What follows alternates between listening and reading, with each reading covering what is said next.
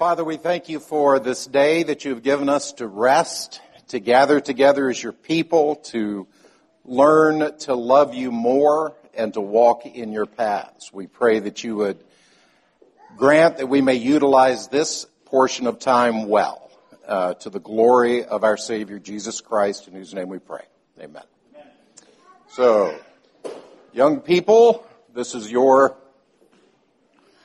cue to depart.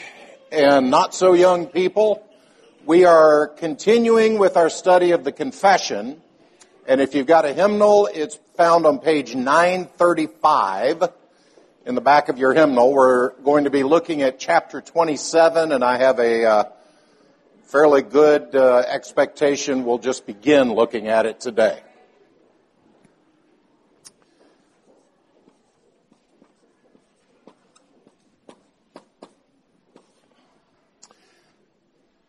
So chapter 27 is of the sacraments.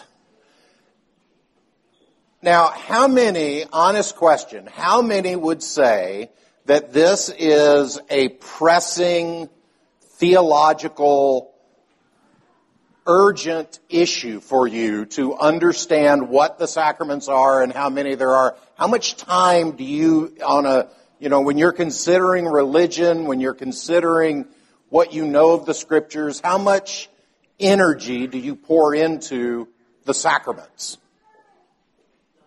Not much. Thank you. I think that's probably true for all of us.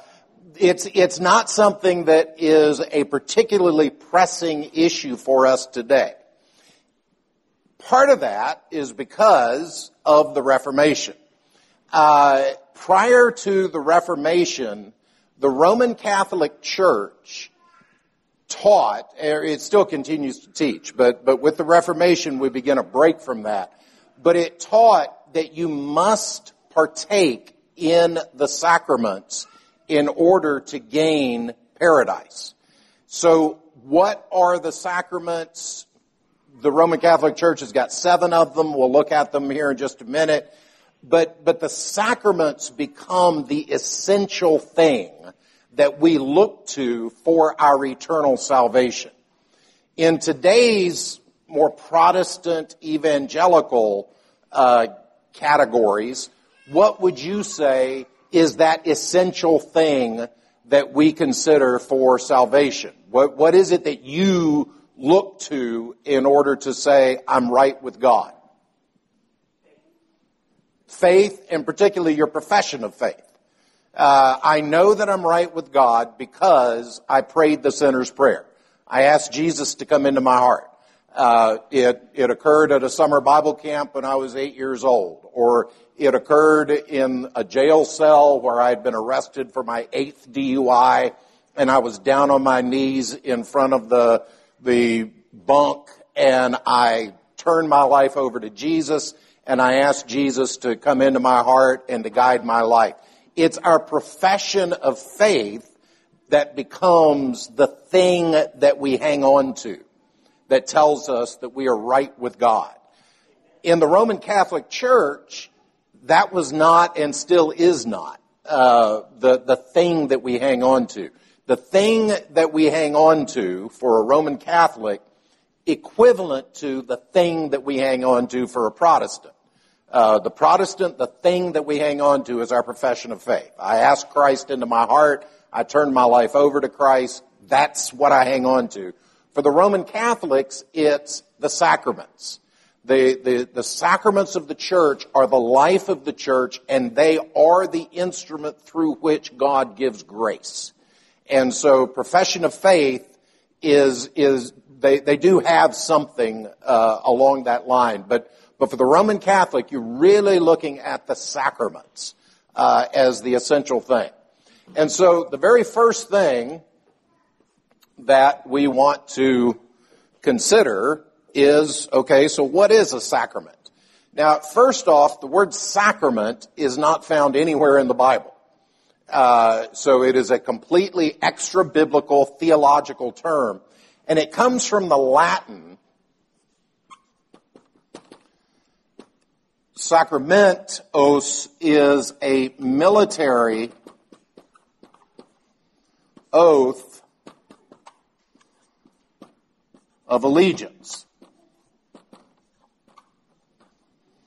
So that's what the word means in Latin.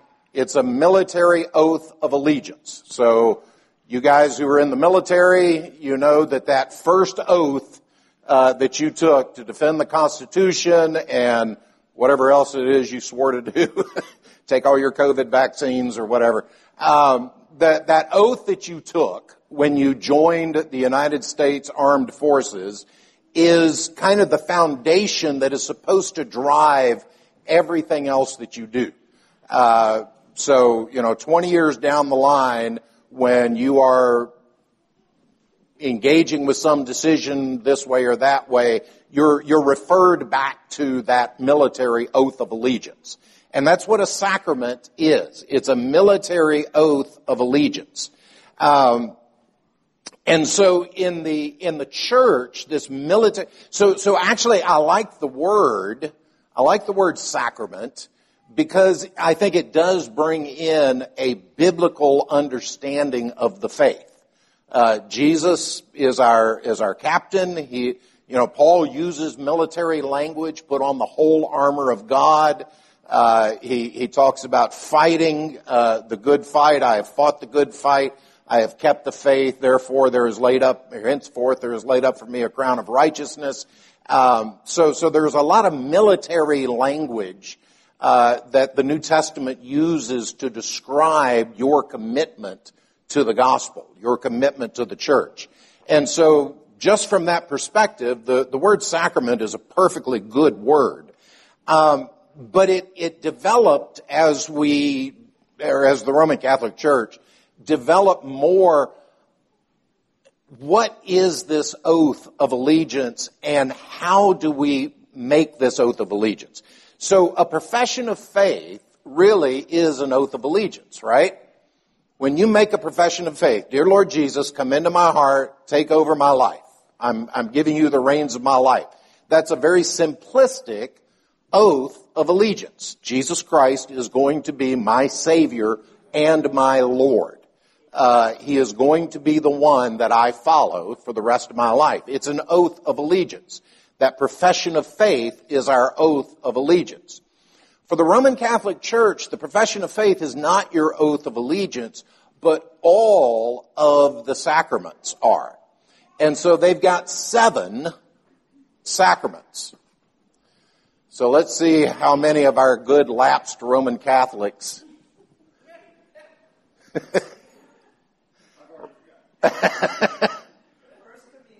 First Communion.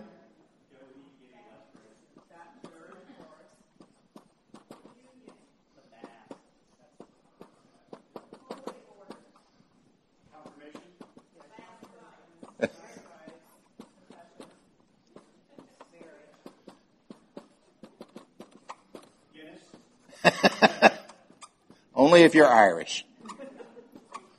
1, 2, 3, 4, 5. He said, what was the one you said? Confirmation. Yep.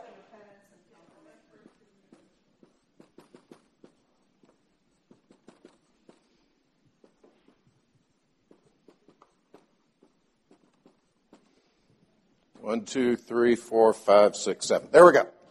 Those are the 7. Baptism, communion, holy orders, last rites, marriage, confirmation, and confession. Roman Catholics will refer to last rites as extreme unction because it also applies to those, you're anointed with oil if you're extremely, extremely ill. And so extreme unction is the label that they use for it. Also last rites.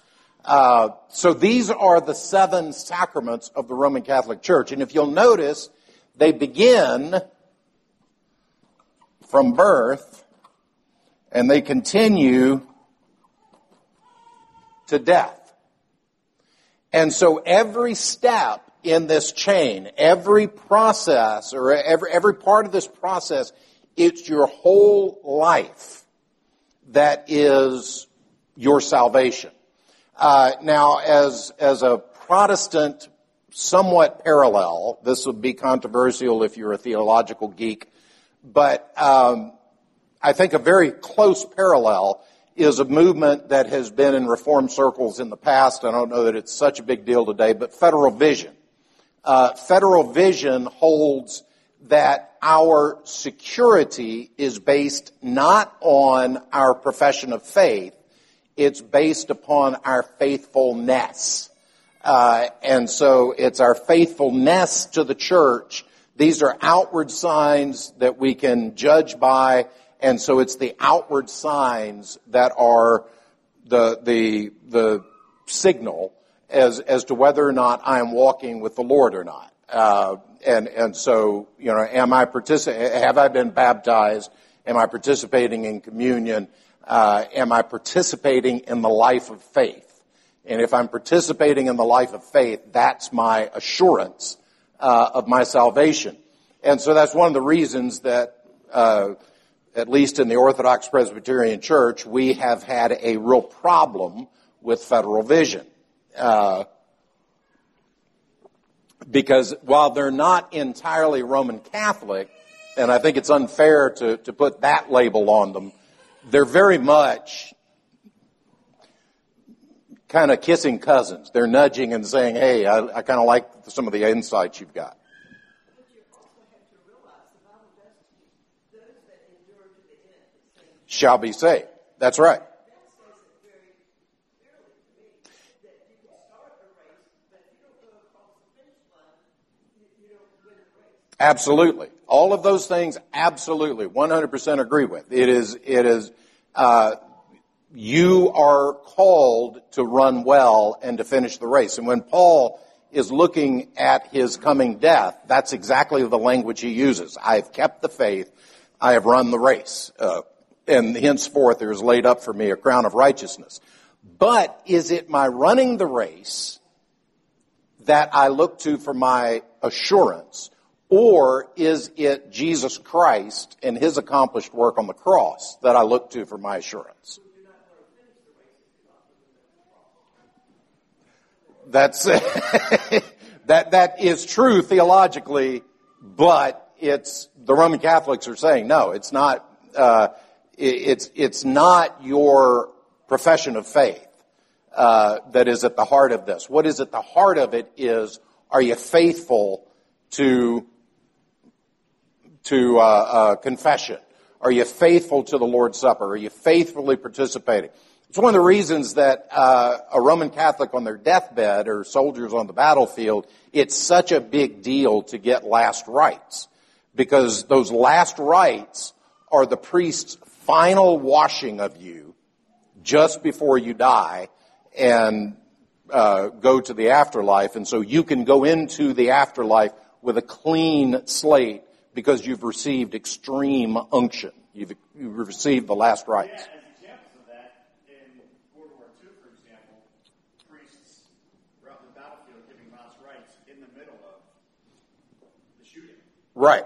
And then a screaming example is on 9/11, a priest was giving last rites to those at 9/11 when he was killed when somebody jumped in the building and landed on him. Right. So the last rites are, it's not just, I'm going to pray for you on your deathbed. This is what is necessary for you to have assurance that you are going to be in paradise. But that's not in the Word of God. No, it's not. That's why we're not Roman Catholic. So if it's false, why do we need to hold on to something that's false? We're not holding on to it. I'm saying it's false. I'm saying this is why this is such an important issue for us, because this is what Rome taught for 1,500 years and still continues to teach today, and it was around the 1500s when people started going, hey, this is not in the Bible. What happens if you live another 2 days and you sin in between? That's the problem. That's exactly the problem. Last rites should be given at the last, because that's a problem. If you receive last rites, and then you suddenly get better, your soul's in jeopardy again. Yeah, I just wanted to add the controversy usually with reform circles and religion is convoluted justification and sanctification. How do we stand before a holy God if it's not, right? It can't be a part of the perfect work of Jesus Christ. Our union with Christ is solely based on his work and not mine. But the response to that work is intimately tied to your justification, which is your sanctification. You're running the race. You're enduring the faith. You can't, it's very, very, very tied, but they're separate. There's overlap. But sanctification is not the reason why you're saved. It is the response and the product of how you've been saved only by the work of Christ. So it is related, and we can get confused because it's very intimately related, but we have to have those categories always covered. We stand on Christ, and then in response to that, we run the race. And we show the fruit.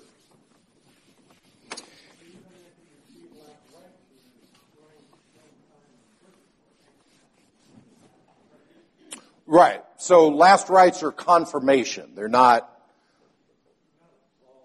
complete absolution. Right. Exactly.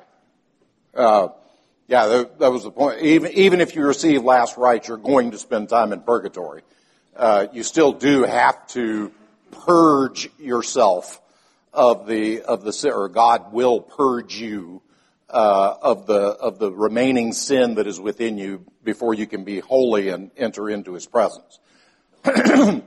So at any rate, my point in bringing all this up is simply to try to emphasize how important a good theology of the sacraments are. A good sacramental theology. What does the Bible teach about sacraments? Because certainly in the Roman Catholic arena, sacraments are essential, and it's a lifelong process. But I would say in the Protestant arena, we've kind of gone off in the other direction, where the sacraments are, if I'm not taking the Lord's Supper or if I'm not baptized, it's not really a big deal. My spiritual relationship is between me and Jesus. I love Jesus and Jesus loves me. And why do I need to be a member of a church? Why do I need to be baptized? What's the big deal about taking the Lord's Supper? It's just, it's something that's helpful. It, kind of gives you warm fuzzies and it reminds you of what Jesus has done, but it's not really that important that we would really miss it. And so what Westminster does right here at the outset is to say, okay, we need to define what a sacrament is.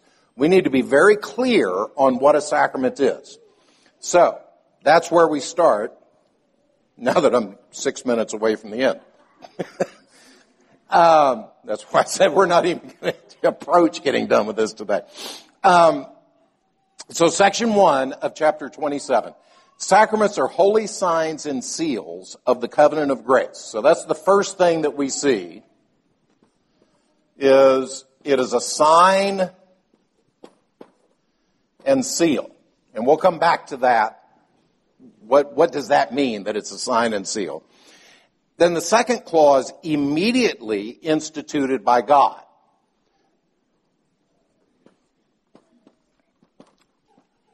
Another way of saying that is directly.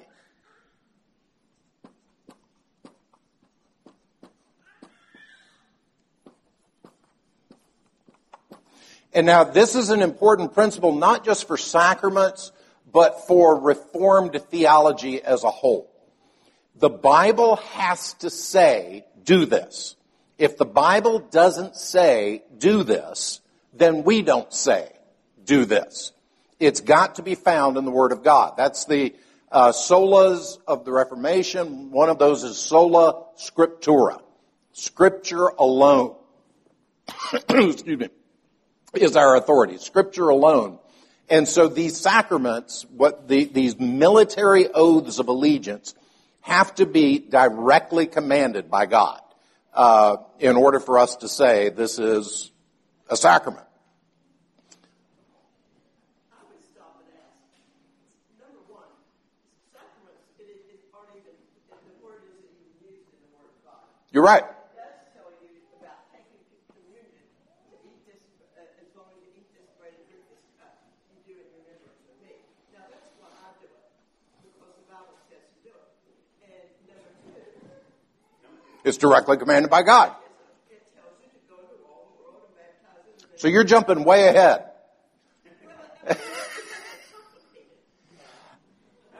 We're trying to simplify it. We're trying to simplify it because, I don't even think of the word sacraments. I just do that because God says to do it. fair enough, that's what we're saying a sacrament is. This is directly commanded by God. And that's what a sacrament is. It's something directly commanded by God. But it is important because we've got such a wide understanding among people who all call themselves Christians. And so we do need to clearly define, and we'll get into it later. I think it's section 4. Section 4 is there's only 2 sacraments, baptism and the Lord's Supper. That's all there is. It's called building a clear foundation and address. I mean, there's an awful lot of people that have got an awful. I mean, here's an example. Here's an example. The Reformation had a conflict right at the start. Luther nails his 95 Theses to the Wittenberg door in 1517. John Calvin comes along and writes his first edition of the Christian Institutes in 1526. And by 1530, 1535, I forgot the name of it. Anyway, there's a council in which the Reformers and the Lutherans try to come together. And the thing that they are debating is in what way is Christ present in the Lord's Supper? So what does the Scripture say that Jesus says about the Lord's Supper? He says, "This is my body." So is that bread the body of Jesus? That's not what the Scripture says. The Scripture says, "This is my body." Depends on what the meaning of is. Well, yeah, this is pre-Clinton.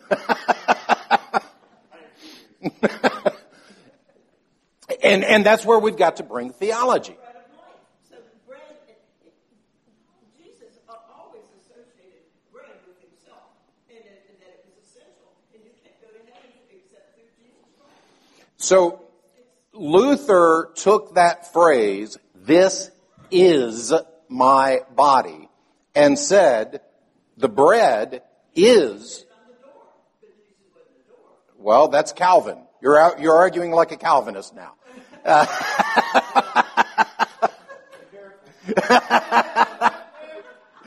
John Calvin says he's clearly using symbolic language.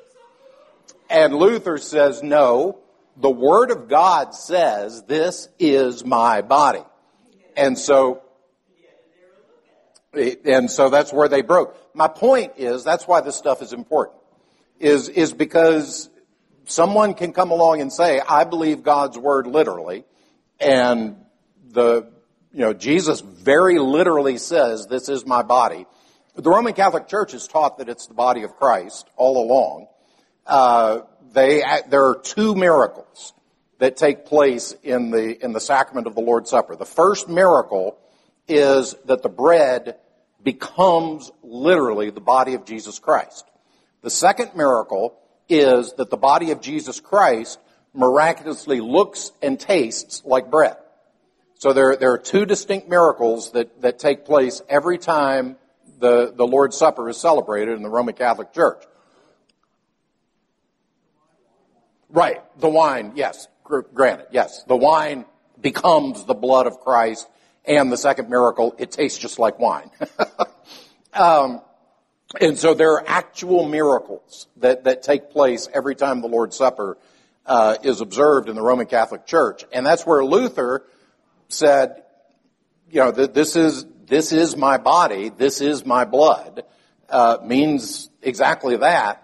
And Calvin is saying, come on, dude, this is symbolic language. And exactly, I think actually in the Extra Calvinisticum, he brings up I am the door. He says nobody says that Jesus is a plank of wood with a handle on it. This is symbolic language. And in the same way. So at any rate, but that's why it's important, is because we're all over the place, on this. And so we got to nail it down, that first, it's a sign and seal. Secondly, it's directly commanded by God. The third element is it represents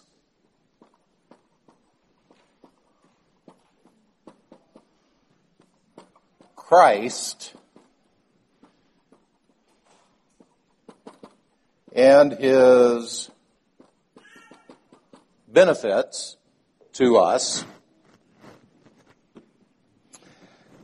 The fourth is it confirms our interest.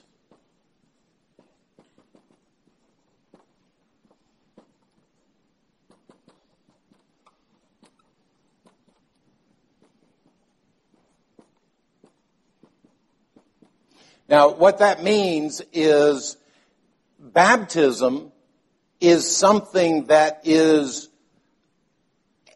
a confirming thing that says, I belong to Jesus. And whether we administer baptism covenantally to our babies or whether we administer it upon profession of faith, we're both saying the same thing. Either this baby belongs to Jesus, or we're saying, as a professing believer, I belong to Jesus. And so it's confirming an interest in Christ and his benefits, and it puts I'm running out of space.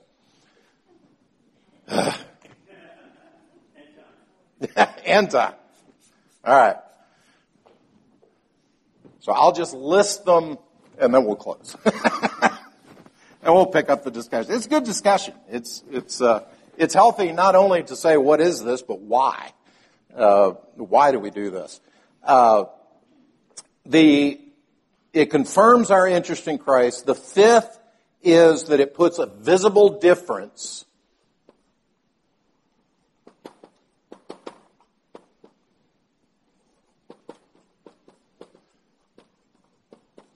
That is a horrible marker.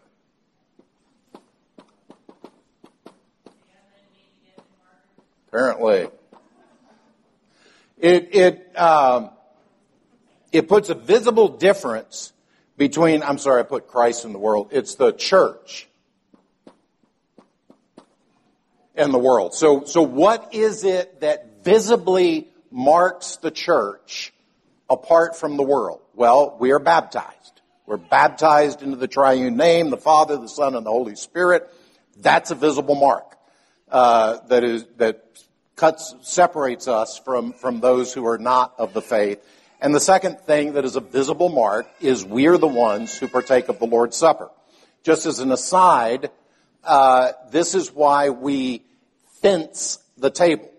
And some churches, Sterling, will do a verbal fencing, where when we celebrate the Lord's Supper, I'll say, this is for believers. This is for baptized members in good standing of a gospel-preaching church. If you're not a believer, please let this thing pass by you. But please do come and talk to myself or to one of the ruling elders. We'd love to show you how you may know that you are in Christ, etc., etc. Other churches, and this has been a big issue over the centuries, other churches will have the session interview you prior to the service. We're celebrating the Lord's Supper today. Could you please step aside? We'd like to inquire about your profession of faith, about your church membership, etc., etc. In the 1800s in the United States, they used to use tokens. And so when someone was traveling, your church gave you a communion token. And so if you're visiting another church, when they're having the Lord's Supper, you're expected to present your communion token.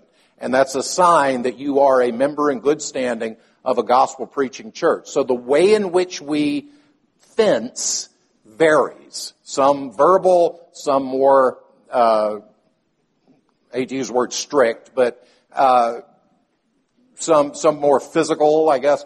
But we all fence. We all say this is for believers. This presents a visible difference between the church and the world. And then the final clause there in section 1 is that it solemnly engages the church in worship and in service.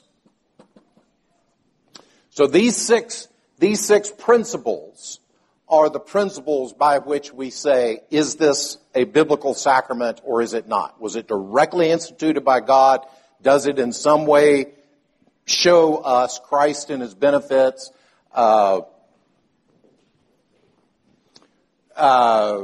Is it a sign and a seal of the covenant of grace? Does it confirm our interest in Christ?